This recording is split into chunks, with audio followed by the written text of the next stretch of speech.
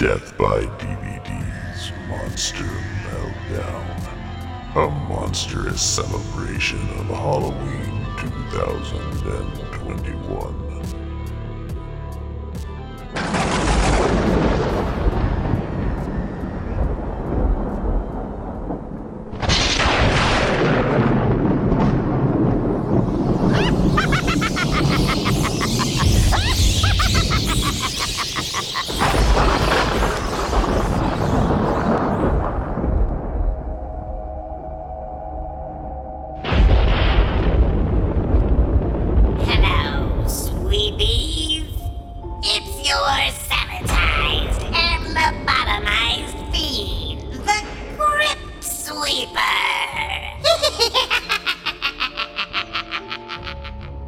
The booming cinematic voice said, it's Death by DVD's Monster Meltdown on this Grab-a-Dub-Die Sweep Show. This week we've got a deadly double feature. One is a clucking good time, and the other, it's a little green, if you know what I mean. And I think you do.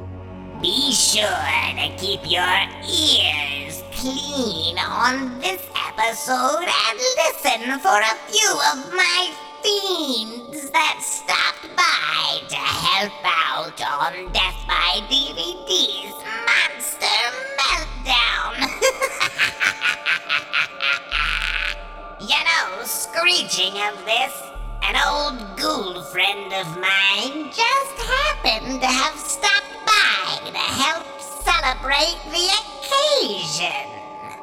Hey, Linnea Quigley, why don't you say something to the people? I'm Linnea, and I like Death by DVD. It's a statement.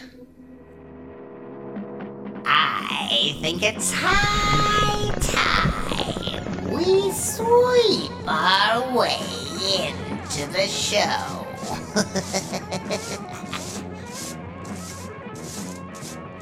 This is Death by DVD. Welcome to Monster Month, our Halloween 2021 celebration, an entire month of monster movies. This episode brings us a deadly double feature filled with drugs and aliens. I am Hank the World's Greatest, and fresh from a nap after eating an entire turkey stuffed full of heroin. It's I, Alexander Nash. Sometimes a man doesn't know what his cravings will bring.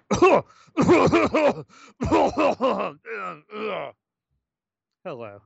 I sure could use a hefty boy like you at my poultry farm. It's amazing to me. I think the most amazing thing was when you suggested this movie. I'm like, there's no way this is a 70s movie. No, it was 70s. I thought it was 60s straight up, but it is 1972. A little movie called Blood Freak. The Great Blood Freak by Brad F. Grinter. Everybody knows Brad F. Grinter, right? We've heard the legendary horror director's name, Brad F. Grinter. No. It stars nobody. That's not true. It stars Zan. You know who Zan is, right? He's the Mexican Tarzan. Steve Hawks. The movie stars a gentleman named Steve Hawks, better known to me as Zan, because they couldn't license the name Tarzan. This guy, before making this movie, starred in a bunch of low-rate Tarzan movies in Mexico, which eventually led to him being burned with over 90% of his body. Terrific fun facts. Blood Freak. It's something for everybody. It really is. I think this is a family movie, even. It's about a guy, a biker. It's a godly movie. It is. I think this movie, it not only makes me want to accept Jesus Christ into my life, but it simultaneously makes me want to go out and shoot crack cocaine directly into my penis. It's a wild fucking ride. It's about a biker who ends up eating a turkey, and this is an experiment. It's not like he's doing this for fun, or you can find these turkeys that's loaded, filled with experimental drugs, and then he becomes a turkey monster. And this is the greatest. So, no, you buried the lead, though. Before he eats the experimental turkey, he has become a marijuana junkie. Oh yeah, that's the really important thing on this episode, because we're going to raise awareness of either doing more drugs or not doing drugs. I don't exactly know which. Doing more. I say doing more. Sorry, I was doing drugs. So yeah, Blood Freak is, I think, I hate the term lost. I hate when people refer to lost movies, because a lost movie means it doesn't fucking exist. A lost movie means there are no reels for people to show. Just because it's not widely known or spoken about does not mean it's lost. But I guess for all intents and purposes, you could say this is a lost movie. Its last big resurgence was in the early 2000s when Mike Rainey, Something Weird Video, released it out on, God, I think DVD, which is very expensive to find now, a collector's piece, I guess. And aside from that, you can find really terrible versions on YouTube. You can bootleg it. Not a hard movie to find, but oddly, it's very well known, I would say, in underground horror circles, but it's not really talked about that much. On a serious note, it's taken as a parody, I think, and this movie is not a parody. It was made very seriously. It was made with very serious intent, and that's something I love about it is when you watch this fucking movie, the people that were making it were legitimately trying to pass along a message. And there's a remake from 2020 by some guys named The Drunken Yinzers, Daniel Boyd and Tim Gross, and the movie follows more or less of a parody. Still, I'll give them credit for creating a remake of Blood Freak. But the original movie itself, and I'm not like trying to even be condescending or making a joke here, Blood Freak needs to be taken fucking seriously. This movie's a goddamn work of art. Again, I'm not being sarcastic, nor am I being ironic. This movie's fucking beautiful. It is one of the craziest things I've ever seen, and that's in a good way. It's not like Human Centipede Part 3. It's not wild, boisterous shit. It's not trying to be crazy. It's earnest in what it was trying to do in the 70s. See, I first encountered this film, I think I was reading, I can't remember exactly what book. It was like a video guide, and they were talking about horror films, and I'd never heard of Blood Freak before, and the description of it immediately piqued my interest because it was talking about a junkie turning into a turkey monster to suck the blood out of other junkies to get its fix. And it really like just jarred my imagination, and I like looked for years to try to track this movie down, and eventually I moved to an actual city, and there was a really great indie kind of underground video store that just had everything, like literally a copy of everything your heart's desire. And I found Blood Freak, rented it immediately, and was immediately disappointed. Not so much of like, just because you build something up in your head for like so long, I didn't think it was going to be as cheap as it was, but that also, like in retrospect, is what makes it feel so much more special. Because one of the things that has always been great about this film to me is not so much the turkey monster, all that stuff. It is the director commentary. And it's not a commentary track. This is before commentary tracks. This is the 1970s. The director is sitting in a wood-paneled basement, chain smoking, reading a script, and kind of being the voice of like reason throughout the story, where he narrates and pops in. And it's just him sitting at this table in his basement just saying really weird philosophic dialogue. And there's a point to that because this film, I'm pretty sure, I don't have confirmation on this, but I'm pretty sure I remember hearing that it was funded by a church when they shot it in Florida. So it is a Christian gore film, which you don't get too many of. We live in a world subject to constant change. Every second, of every minute, of every hour, changes take place. These changes are perhaps invisible to us because our level of awareness is limited. Take, for example, how the things we do and say to the people we meet. All these things affect our lives, influence our destiny. And yet there seems to be some kind of fantastic order to the whole thing. We never know how or when we will meet a person who will become a catalyst, or who will lead us to one. What is a catalyst? Well, that's kind of a humorous factoid about researching or trying to look into this movie on a skin-deep level. I'm not saying I put weeks and weeks and weeks of research into this, but that's the only statement you can find, that it was funded by a church, not the church. I mean, that's presumably when they say the church, that's the Catholic Church. Somebody funded this at some point, a church, we don't know what type. I wonder about these people. We recently, well, not so much, a while back were talking about a George A. Romero picture that was funded by a church, and they were disgusted by it to the point that the movie wasn't seen for some 40 years until it was brought back into existence via Shudder. This, on the other hand, I need desperately more backstory to this, and we discussed at the beginning of the show, this was released on disc in the early 2000s. It does have an accompanying commentary track, so if you have that, maybe you'll be able to answer these questions. I would have loved to know what the release was like. I mean, if a church funded this, I'm going to assume it was shown for the first time to the congregation or the people involved, the producers, to say the least. What did people think of this movie? Because it's not...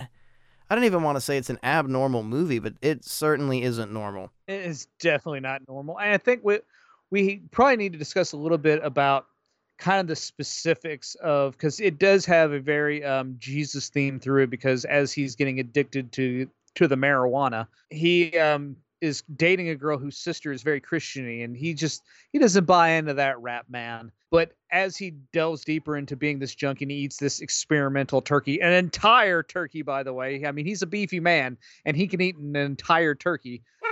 Yeah, you gotta imagine Tarzan high eating an entire turkey, because that's what this movie is. It's got Tarzan high as shit eating an entire turkey. And the lead up to that scene, everything that you've been discussing, there's a great deal of drug use throughout the movie, but it's just like... It's this weird Saturday morning idea of what drug use is. It's like those commercials that used to air after school to keep you away from doing drugs. It's just absolutely ridiculous. It's not how anything's done. They're just huge, over-the-top rolled cigarettes. Everyone's got really He goes crazy into withdrawals because he needs a marijuana cigarette. And that's one of the more dubious things about this movie. You know, he is brought to this party by Angel and then meets Angel's sister. And he's kind of frosty to her and is getting more into the teachings of the Lord, which annoys the sister. So she goes to the pusher man, and he gives her this very special, what is it, like Acapulco Gold, or He says it's sprayed with something, or I don't know what the fuck. Maybe it's PCP, who knows? Well, they give it some crazy weed name strain, and he tells him, man, he can do this maybe 6 times, but on the 7th time he's gonna be hooked. Oh, so he can only do it 6 times? Okay. And that's the understanding of this movie, that, you know, you can do weed once or twice, but if you do it more than 6 times, you're gonna become a venomous fiend. And that's our lead off into things. And if that doesn't set you up for a wild ride, even if you don't do drugs, like if you're sitting there fucking smoking a bowl as this movie goes on, it's I'll admit, I heard from a friend, a lot of fun to do it that way. But even sober, I think it's just like, what the fuck am I getting into? But you gotta take it seriously. If you treat this like a parody, if you treat this like a trauma movie, I think it really fucks up the experience. You've got to remember this was made completely earnestly, honestly, and their intention was to keep people from doing drugs. And if anything, this movie makes me want to do drugs I've never done before. I just want to go out and start doing new ones. I mean, fuck, why not? Well, I mean, after, like, he has his seizures after eating the turkey and he becomes the turkey monster. The turkey monster is a paper mache turkey head. It is a furry's wet dream. It's just kind of like a weird kind of mascot head. It's not very big. It's got these big ping pong ball red eyes. And he is a mute at that point and is just doing a whole bunch of Doug Jones, like, you know, body acting, and he is quite terrible at it. And then he goes on the hunt for junkies because he needs their blood, of which he just kind of scoops up with his hand and kind of splashes it all over his paper mache turkey beak. So if you can't visualize this quite yet, you know you're missing out on something a little bit special. And when the director, Brad Grittner, pops back in to say his inane, ridiculous dialogue, and the dude, to explain it, kind of looks like a lounge lizard. He's got this kind of pencil-thin mustache. At one point, he does have a coughing fit in the middle of his narration. It was never edited out. He just starts like coughing like crazy.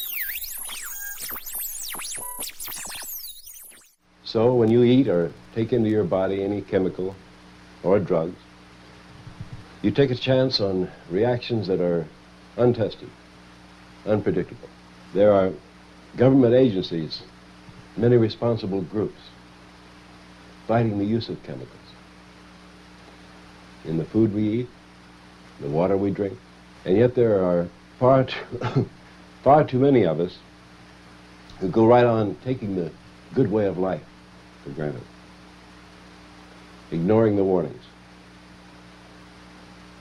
So, let's give a little thought to making our own story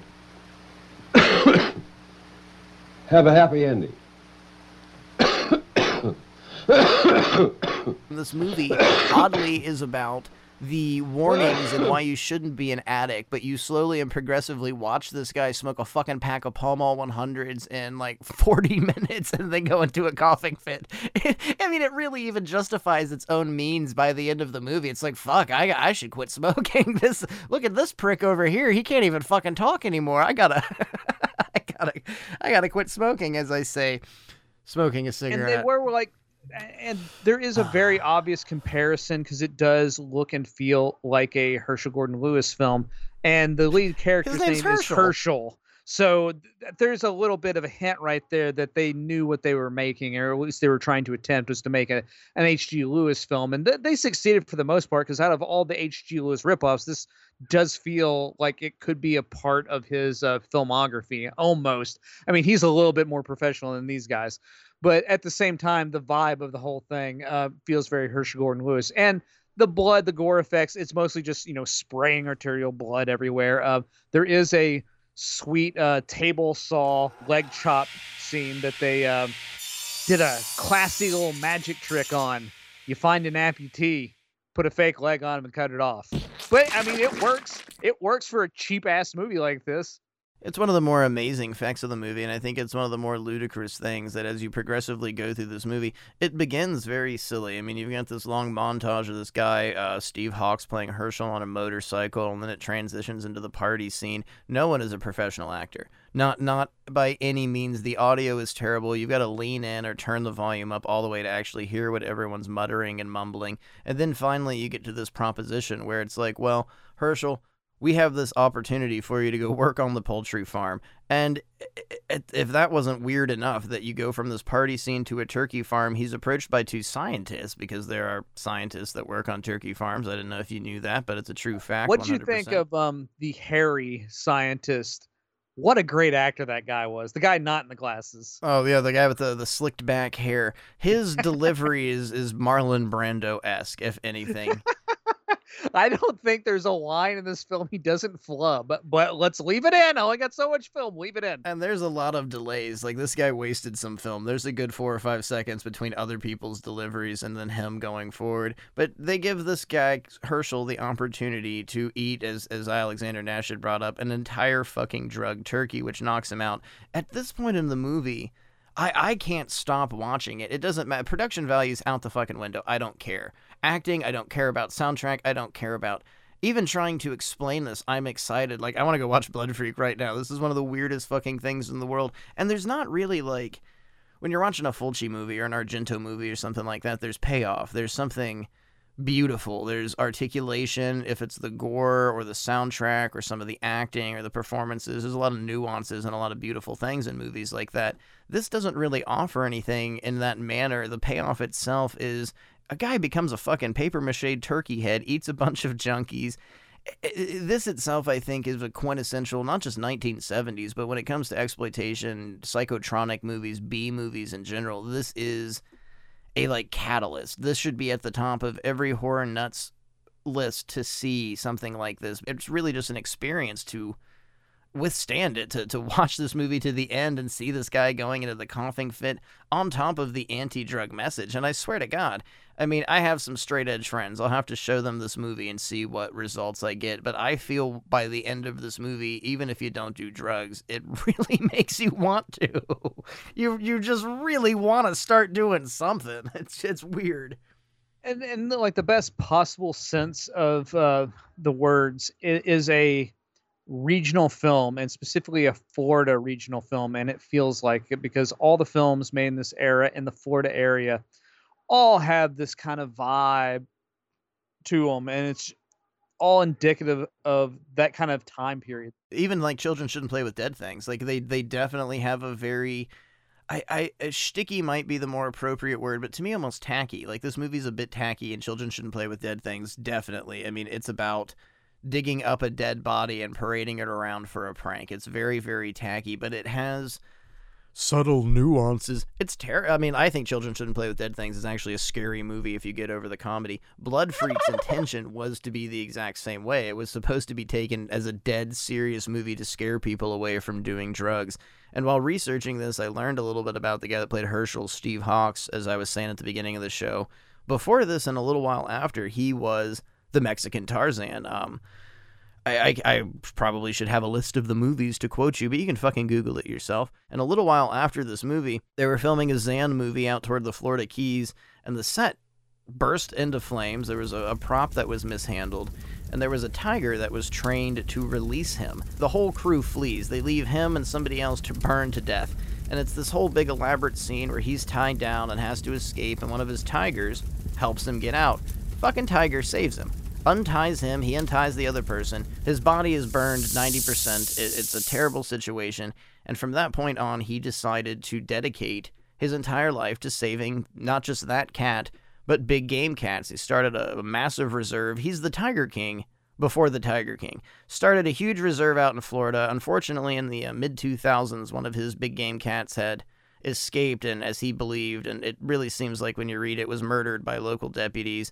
And then he passed away in 2019, but it seems after this, he made this really bizarre movie, which he was asked several times in life what he thought about Blood Freak, and he would state, it was a very dark period of my life I don't like to talk about. He got burned horribly, but really, I think maybe the most rewarding thing of watching Blood Freak for the first time in a few years was learning the story. Guy just became a massive cat lover and took care of, it seems especially people that took, like, bringing up the Tiger King, people that had big game cats that couldn't take care of them, he would take them into his charge and condition and take care of them. So humbling, nice, weird fact about a killer turkey movie where junkies are ravenously killed for their blood.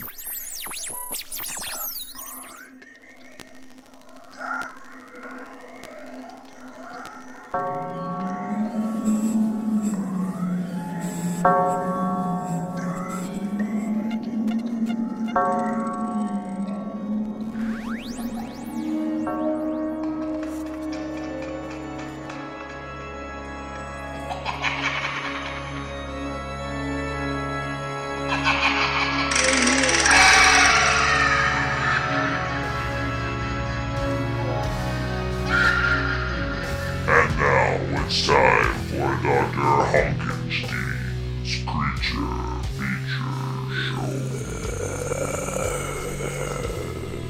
Well, draw and quarter me. Hello and welcome to Dr. Honkenstein's Creature Feature Show. I'm here to tell you that the ghoulish Death by DVD double feature that you've been listening to will continue shortly after a brief commercial break. With Halloween right around the corner, take some advice from the doc. Eat around the razor blade.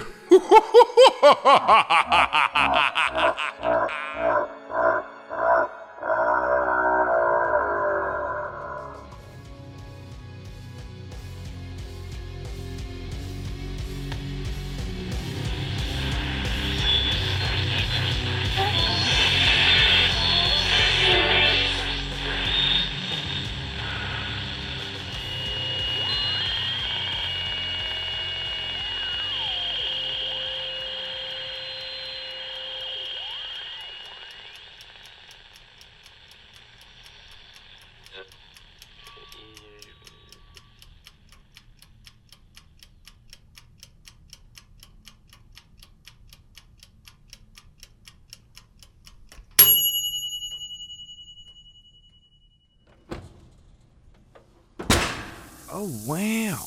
Is the turkey done? It smells great. It sure is. I had to get up at 3 a.m. to start cooking, but it sure seems to smell like it was worth it. Yeah. Remember last year? We didn't even get to try the turkey because of Cousin Jessie. I really thought rehab would have helped him, but he seems worse now than ever. Well, we won't have to worry about that this year.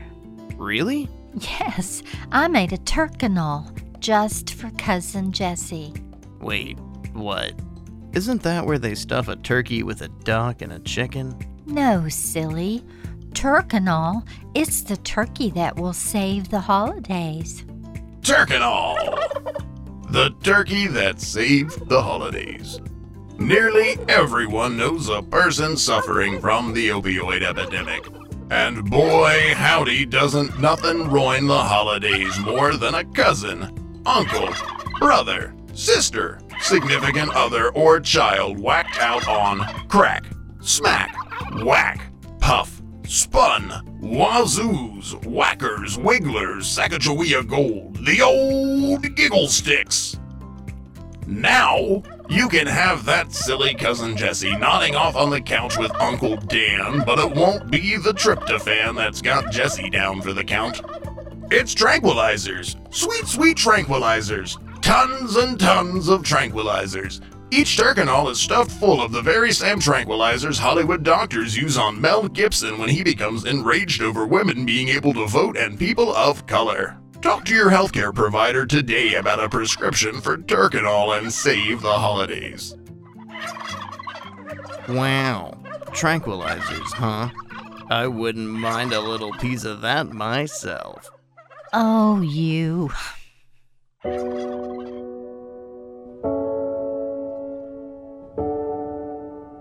I seriously hope, though, your cousin Jessie doesn't overdose in the bathroom again.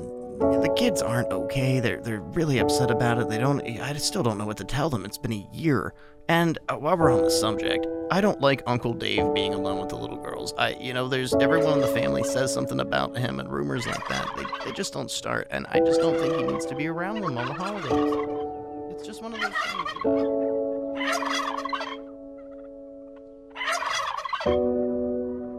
Turkanol, new from Deathco.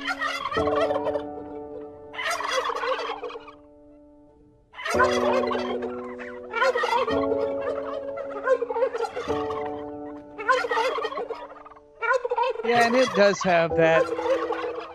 It is 1972, but as like most eras, like it didn't become the 1980s till like 1982, 1983, 1984, somewhere in there. So like how 1980 is very much still kind of the 70s, 1972 is very much still the 60s because the music is very 60s. It's go-go dancer. The women are all wearing wigs, that kind of thing, where it's, God, with some of the lingo, the daddy-os. Not so much in this movie, but you know what I mean. Just the style of slang at the era. It's still very 1960s. So to find out it's a 1970s movie is very confusing for me because it has always felt very 1965 to me. Yeah, it's not even so much like the late 60s. It's not even hippie lingo. It's like beatnik lingo, and I think that adds to the writers and Brad F. Grinter, and Stephen Hawks is credited as a writer and director for this film too. I think it's the outside looking in. It's the what you would call more square culture giving their idea of what hippies and hippie parties would be like, and it even is more telling that none of the lingo is really correct. Nobody says groovy or rad or that's hip or anything like that. It's all very antiquated even at that time period, and that really does additionally make watching the movie, because it's this weird idea of what the outside culture looking in has on, well, this is what happens. These guys get together and they smoke a bunch of weed and they drink each other's blood. That's how things are connected. That's what fucking stoners do. And most parties are just a bunch of people getting stoned. I wouldn't even call it a party. I mean, the whole party sequence is a bunch of fucking hippies sitting around on couches smoking weed. That's just a Tuesday, man. Like, there's nothing special going on. After he's fully addicted to the Mary Jane, he gets home. And he's sitting there on the couch and he's just like seizing out and shaking. She calls in the dealer guy, hands him a joint, and he sits there like ravenously trying to hit it. And she's like, baby, let me light it first. And he won't let her actually light the end of it so he can smoke it. But once he does smoke, like gets one hit in, everything's good. Everything's calm until the dude says, well, that first hit was free. And then he attacks him and says, you're going to be my supplier from now on. You got it, buddy? And it's just this whole kind of very aggro sense of what marijuana does to you, because I've never seen somebody have such an anger fit when smoking a joint. But I guess it happens. When you're fiending for it, after you take your 6 hits, see, that's the problem. You've not had more than 6 marijuanas. You've only had like 4 or 5. If you go past 6, I'm spacing them out. Yeah, you got to hold off. I take one tiny hit, and I've been doing it for like 30 years. I'm on my 5th joint. Yeah, see, I've gone over the level, and I drink the blood of junkies because I've had 7 marijuanas, and that's the point of the fucking movie, though. That's how ludicrous the nature is that you got to space it out. You're going to do this weed and you're going to get addicted to it. And like, this isn't a debate over if you can get mentally addicted to weed or not. You can get mentally addicted to jerking off. That's such a poor debate. You can still get addicted to it. No, it doesn't make you kill people and drink their blood. Weed doesn't make that happen. That's kind of a misnomer, Hank, though, because it might make you drink blood if you ate the experimental turkey meat. That's what causes to start blood drinking. Which makes you wonder, like, what was the point of the fucking movie? It starts off as this bizarre anti-drug PSA, but how many people actively... I have done a lot of things in my life, but I have never encountered a drugged turkey. And how many people are out there that are getting that offer? So the movie's warning itself is fucking insane. Don't smoke weed, but also, if anyone ever offers you any form of poultry that has been experimented on, don't do that either. What the fuck was happening in Florida in the early 70s?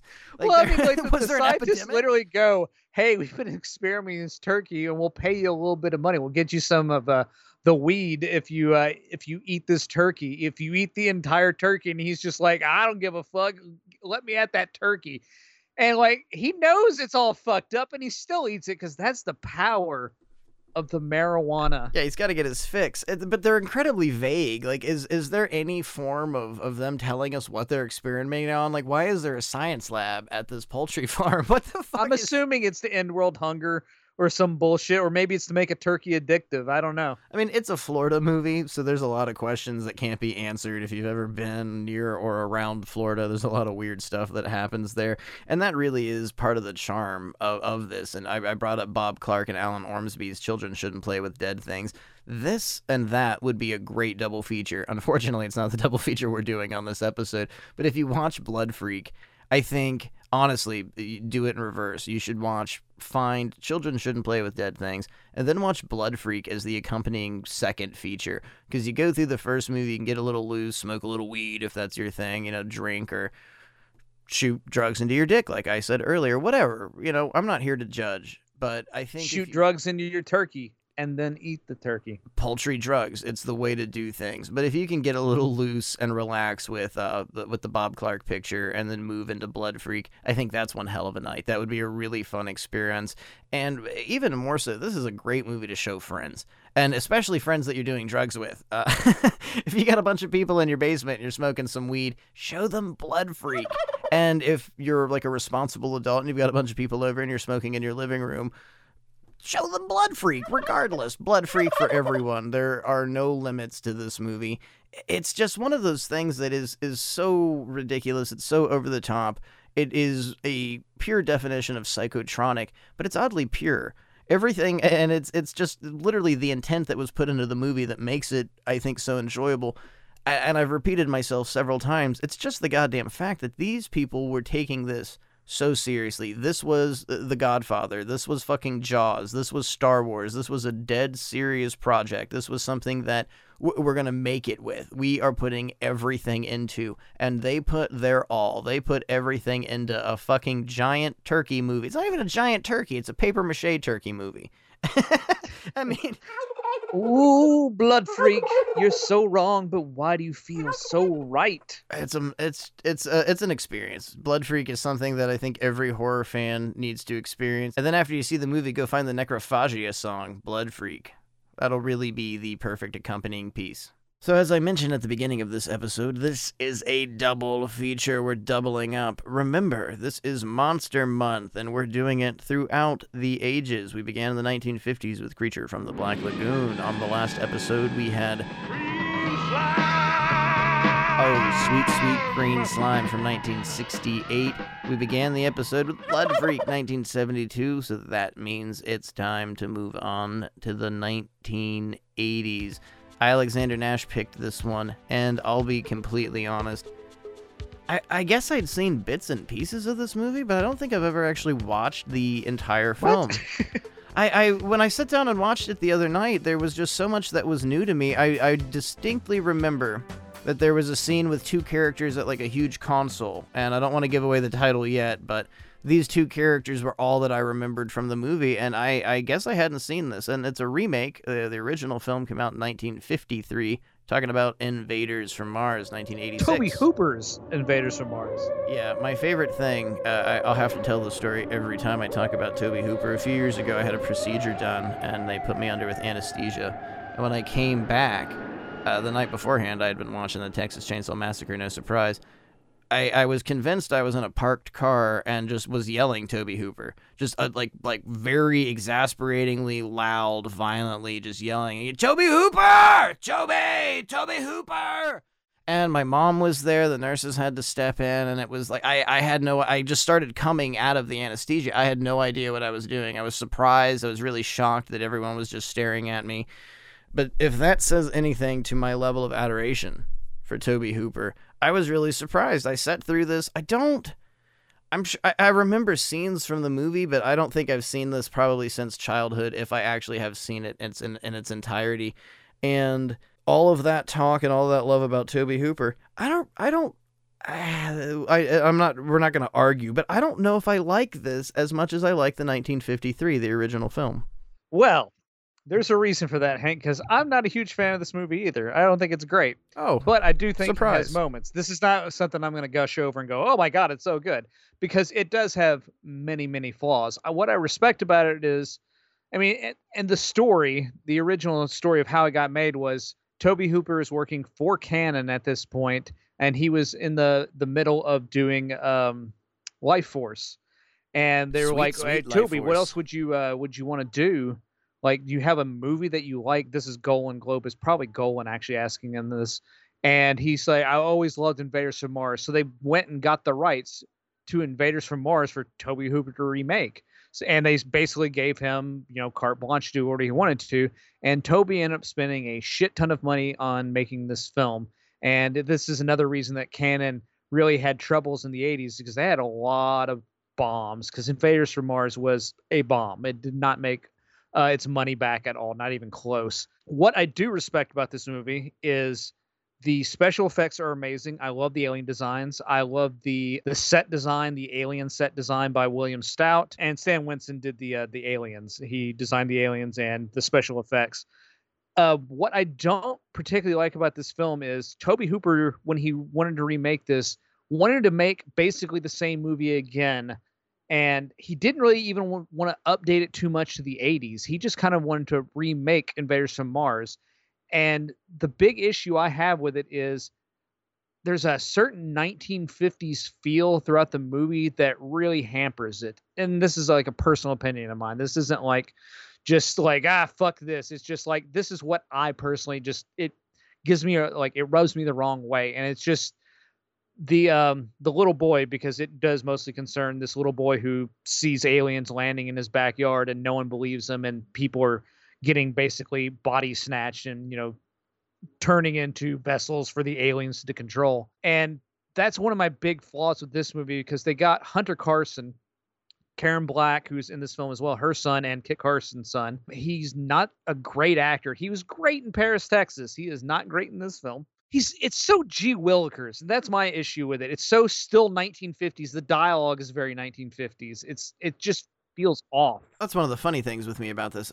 We were texting about the original film a couple days ago before recording this episode, and you had said that you don't particularly care for the 1950s film because it's so, G. Willikers, so golly-ish, so very 1950s. And I watched the 50s film, and I enjoyed it for what it was. I loved the monstrous effects. Well, at least that fits with that era. But when you transport that and remake it in the 80s, it does not fit in the 80s. And that really ends up being the problem with Invaders from Mars, because it feels like an 80s movie, but the directive and the attitude of this kid is just like, okay, so you're trying to paint this overtly 1950s picture, but at the same time, you're giving me a very 1980s atmosphere, and it's not even like mixed signals. They just don't mix very well. And speaking of the kid, in Paris, Texas, I think what really worked is he needed the performance had to be vague. It is a child that doesn't even really know their life. They don't know anything because they're not even, they don't know their parents. They've not even gotten to an age of questioning things, and they already have an infinite amount of questions, and it's a very hopeless character. And then in this performance, it's kind of like, and I couldn't help but feeling it the entire time watching it, of like, all right, you're on a different movie, kid. No, you got to stop the long staring. And they do these obnoxious close-ups that I know we're supposed to be feeling things and dealing with everything from this kid's angle, but Hooper would do these big close-ups of him. And there's a scene with Karen Black, James Karen, a few other military people. They're out on this hill. They're getting ready to invade the spaceship from the invaders from Mars. And they just keep, like a soap opera, pulling in and doing these close-ups on the kid's face from side angles and stuff like that, and he's completely emotionless. He doesn't blink. He doesn't He's look. very slack-jawed. His mouth is kind of always half open. Fucking and Anthony he just has his Hopkins eyes in popped Silence real of the big. Lambs.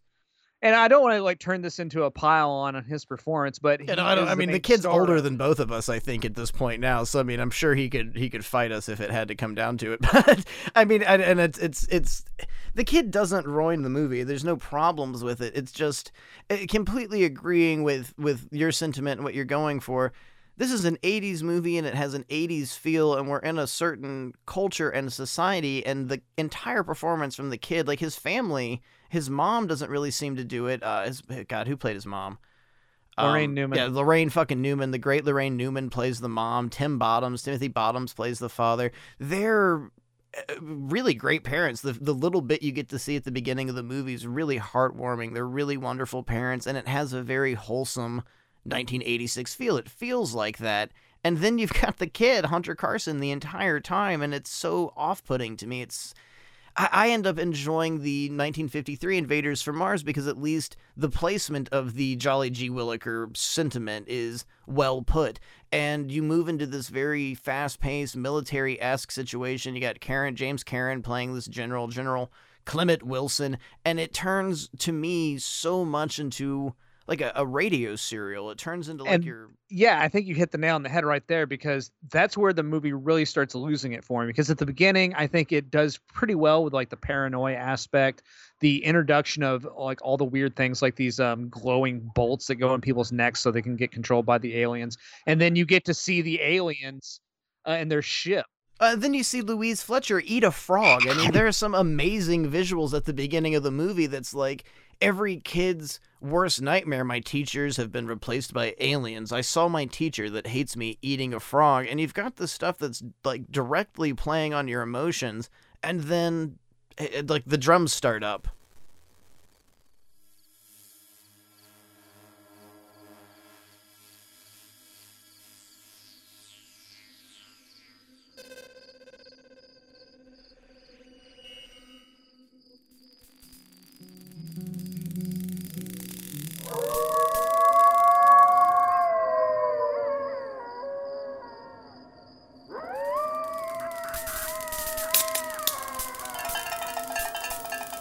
Hey there, it's me, Jimbo Biggs, host of the Last Movie Theater over on the Shiver Network.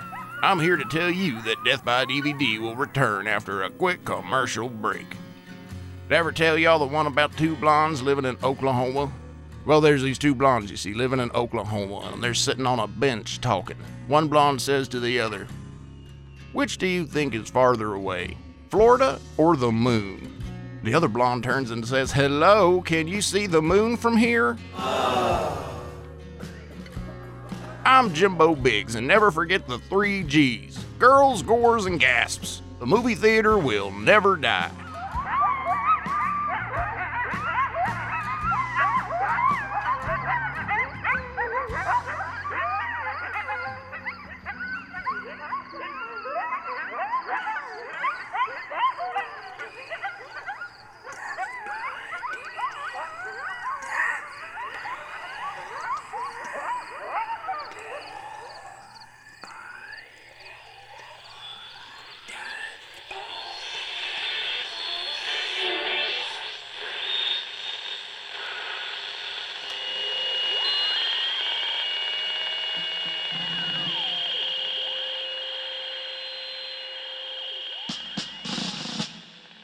And now a message from Governor William E. Stroker.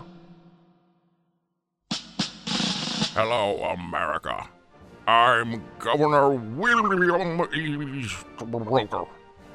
If I could, I would like a moment of your time. I'm a proud American. I'm a man who is in love with America. And there is no shame in a man loving his country. I've been an American my whole life, since my grandparents fled their homeland and lived here for 27 years without citizenship after being accused of religious extremism. My many years of proudly serving the United States and any town USA has taught me one thing. We must fear and hate the unknown. NASA has informed us that an extraterrestrial species has attempted to make contact with the United States of America. I've seen this happen before, and I'm here to tell you, America, this is not what will make us great again. First it starts with the thugs coming over here, and it begins with a penny or two missing, then all the copper in your house, then your wife wants to start her own bank account. These thugs will steal your job and every penny you earn. I, Senator Will E. Stroker, have created a solution to this alien thug problem. America's borders are not protected from illegal aliens, and with high-tech cloaking devices and energy-absorbing technology, we can never truly feel safe from the illegal space alien threat unless we build a wall around the world. Now, scientists have said it's impossible. They have said it will destroy life as we know it. But as an American, a proud American man, I know it's illegal aliens from space, green ones, that will destroy our world. Next Tuesday, Proposition 69 goes up for vote, and I want you, a proud American like me, to vote yes on 69. Yes on the world wall. First they'll come for our copper. Then they'll come for our women. Then your jobs. Do what's right. Right. Do what's right. Do what's right. Vote yes on 69. You tell them that Willie Stroker sent you and you don't want a green man in America.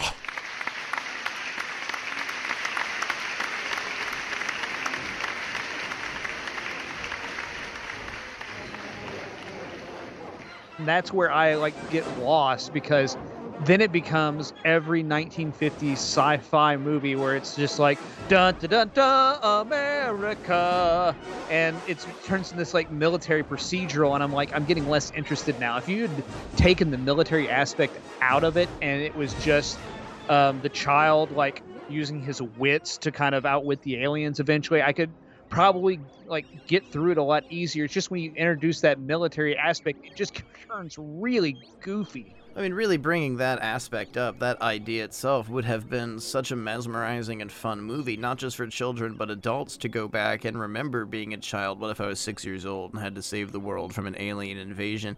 And Hunter Carson is a powerful performing actor, especially as a child and youth and teen. There is a lot of great that...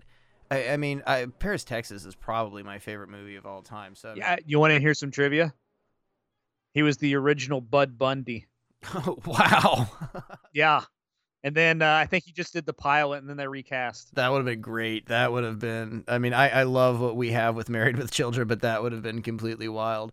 It would have been completely different show. I don't think, though, any of my complaints are really Hunter Carson as much as, unfortunately, it probably has to come down to Tobe Hooper, because he had a directive. It's the script, because the script gave him a bunch of 1950 lines and he delivered them in a 1950s style, and I think that's where it all just kind of starts falling apart for me. I know some of that has to be direction from somebody, and there's no point in putting the blame on anything, because regardless, despite of anything we've said, it's still a really enjoyable movie. And you were bringing up the Stan Winston effects and the marvelous monsters, and one of the issues is kind of a Joe Bob thing here.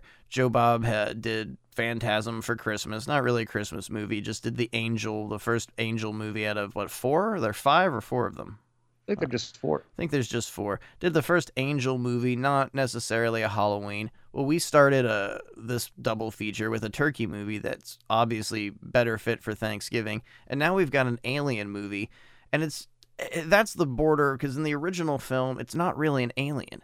I don't know if it's stated in the 1986 movie, but the whole creature is supposed to be an evolved human being, so it's much more Star Trek based, even going back into the 1953 here. But what the marvel is the effects. I think getting past the acting, the performances, I'm just gonna say bad writing. This isn't really. For Christ's sakes, the kid collects fucking pennies. That is not something a kid did in the 1980s. Yeah, it really is more of a kitschy remember this, but it's to an audience of people that don't really remember that because they weren't there in the 50s to see it, so you don't effectively really get anything out of it. But besides all of that, you still have a really fun monster movie. When it gets into the overpaced military stuff, you have some like crazy dialogue. Like James Cairn at one point says something to the effects of like, "Don't worry, David. The United States Marine Corps is not above killing Martians." Just stuff that's made for adults and is very punny, and I get some humor out of it. I have enjoyment out of it. But the movie goes from, as you were explaining, this very mysterious whodunit thing where you can kind of relive your childhood and have some ideas and fantasies of, what if my teacher was an alien and things like that? And then all of a sudden we're underground. We have a great deal of effects and it all looks cool, but it doesn't seem like there's any frosting with our cake. Like we have a great product here, but it doesn't go down so well. And it ends the same way. And both of these movies that we're discussing, funnily enough, end as if it was all a dream. Or was it? And in this scenario with the original film also, both of them end as a dream sequence and the UFO lands again. And there's so much that we could play with. There's so many innocent factors of this movie that I think would have benefited exploring more than turning it into an atypical 1950s, 1960s over-adventurous action sequence. Well, like, okay, do you know at the end of Dawn of the Dead when Peter decides not to kill himself and that music strikes up? I keep expecting that exact piece of music to pop up once the military comes in and invaders from Mars, where it's just this like fucking crazy like football, like da da da da, and I just think it's unnecessary to the because it's so much a movie about paranoia to start with, and so much about everyone's out to get this kid, and it has a lot of great visuals in that, and then it just becomes too hopeful, and it starts to really get goofy, frankly. And I don't think if it would have held itself to like more of a horrific standard in keeping with that paranoia at the beginning, I think it would have been much more served. But just when you get to that military aspect, it just turns like really fucking bizarre. Although a lot of the alien stuff after this point is still pretty interesting to watch. A lot of the visuals are really good. I mean, you can easily figure out how the drone aliens were made, because it's literally dudes in rubber suits who are like walking backwards, basically. You got Bud Court. If that means anything to you, you and I, we should be friends. You've got, I guess, some drive-in nominations for us to rip off somebody like Joe Bob, though. You do have Bud Court, you've got James Cairn, you've got Karen Black, and if anything, when you come and you try to tackle this movie, I think you really have to approach it with just, and it's such a shitty way to review a movie, you have to approach it with a fun angle, because that's all this movie really is good for. This is a great thunderstorm on a Thursday night popcorn movie. There's nothing really exceptional about it. Tobe Hooper is talented. I mean, I really... Well, the style is off the charts in the movies. Like, as far as just, like, visual direction goes, Tobe Hooper was a master in this film. It's fucking beautiful. It's just that script and just certain choices that were made that kind of turned the whole thing topsy-turvy. And it comes down to, I think both of us have capitalized and spoken about this a lot, it really just attempts to, with one character, this is what I don't really understand, is you've got Hunter Carson, and why is he the only character that's so 1950s? And I mean, James Cairn kind of is, but he's still some cigar-chomping James Cairn. I don't think he's a great character actor, but he put on a James Cairn performance every time. It was very similar. What you're seeing in this movie is pretty much the same guy played in Return of the Living Dead. Yeah, there's not a huge fucking difference. And it's like You buried the body. You moved the headstones, but you left the alien bodies. It's the same thing. everything every single time. And it's like, I mean, I hate giving this is supposed to be our super fun, everything's amazing Halloween special. So it's like, oh, why the fuck did you guys want to do this movie?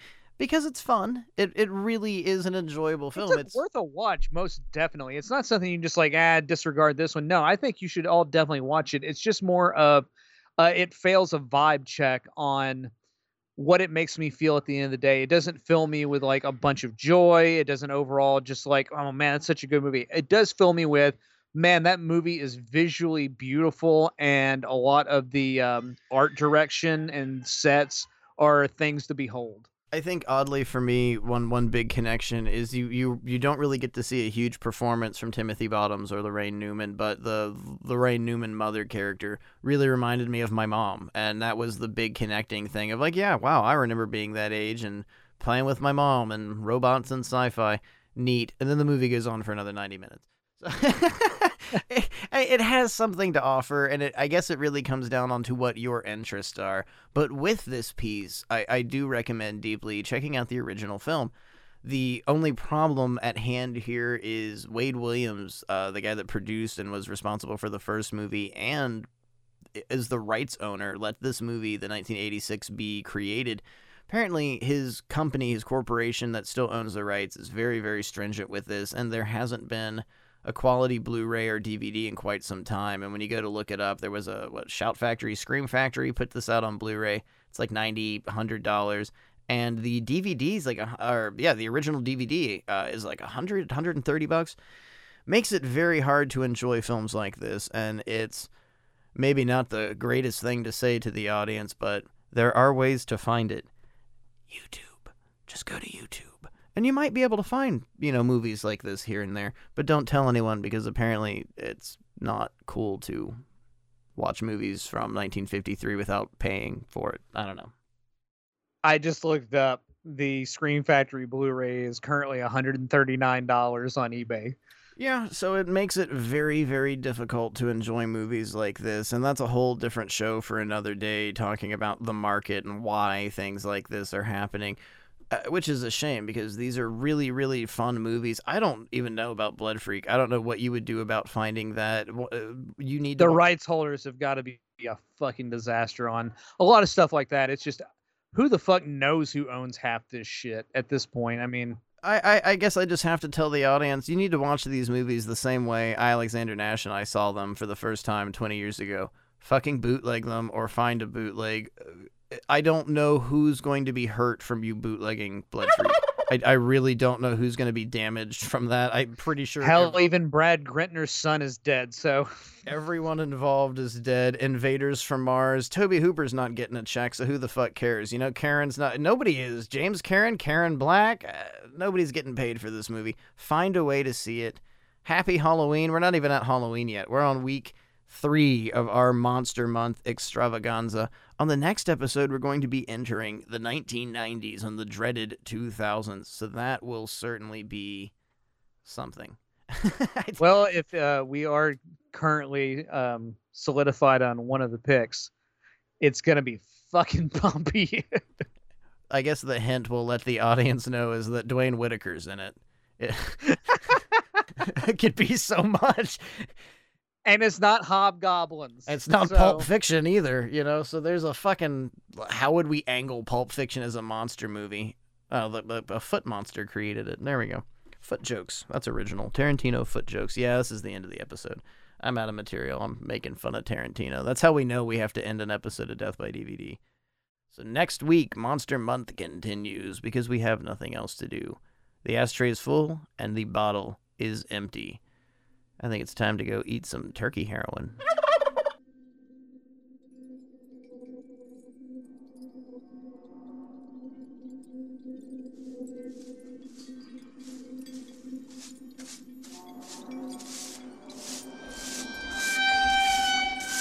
On the next episode. All good things must come to an end. Like the Tide Pod Challenge. the end of Monster Month. It will be a clean sweep of monster movies from the 1990s and 2000s. Next week on Sweep Show.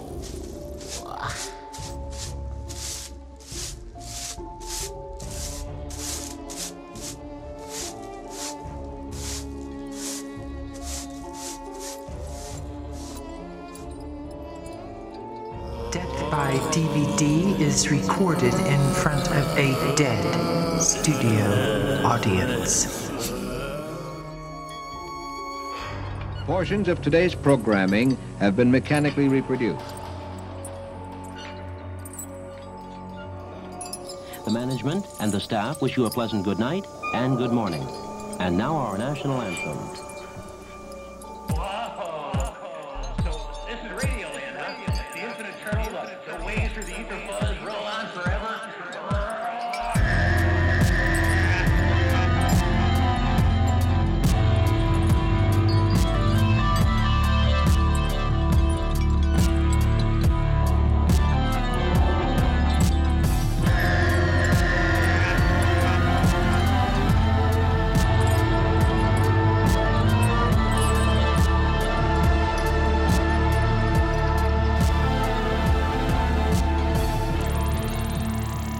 Death by DVD Sentinel Remix by Linus Fitness Center. Find them and follow them on SoundCloud, Facebook, and Instagram today.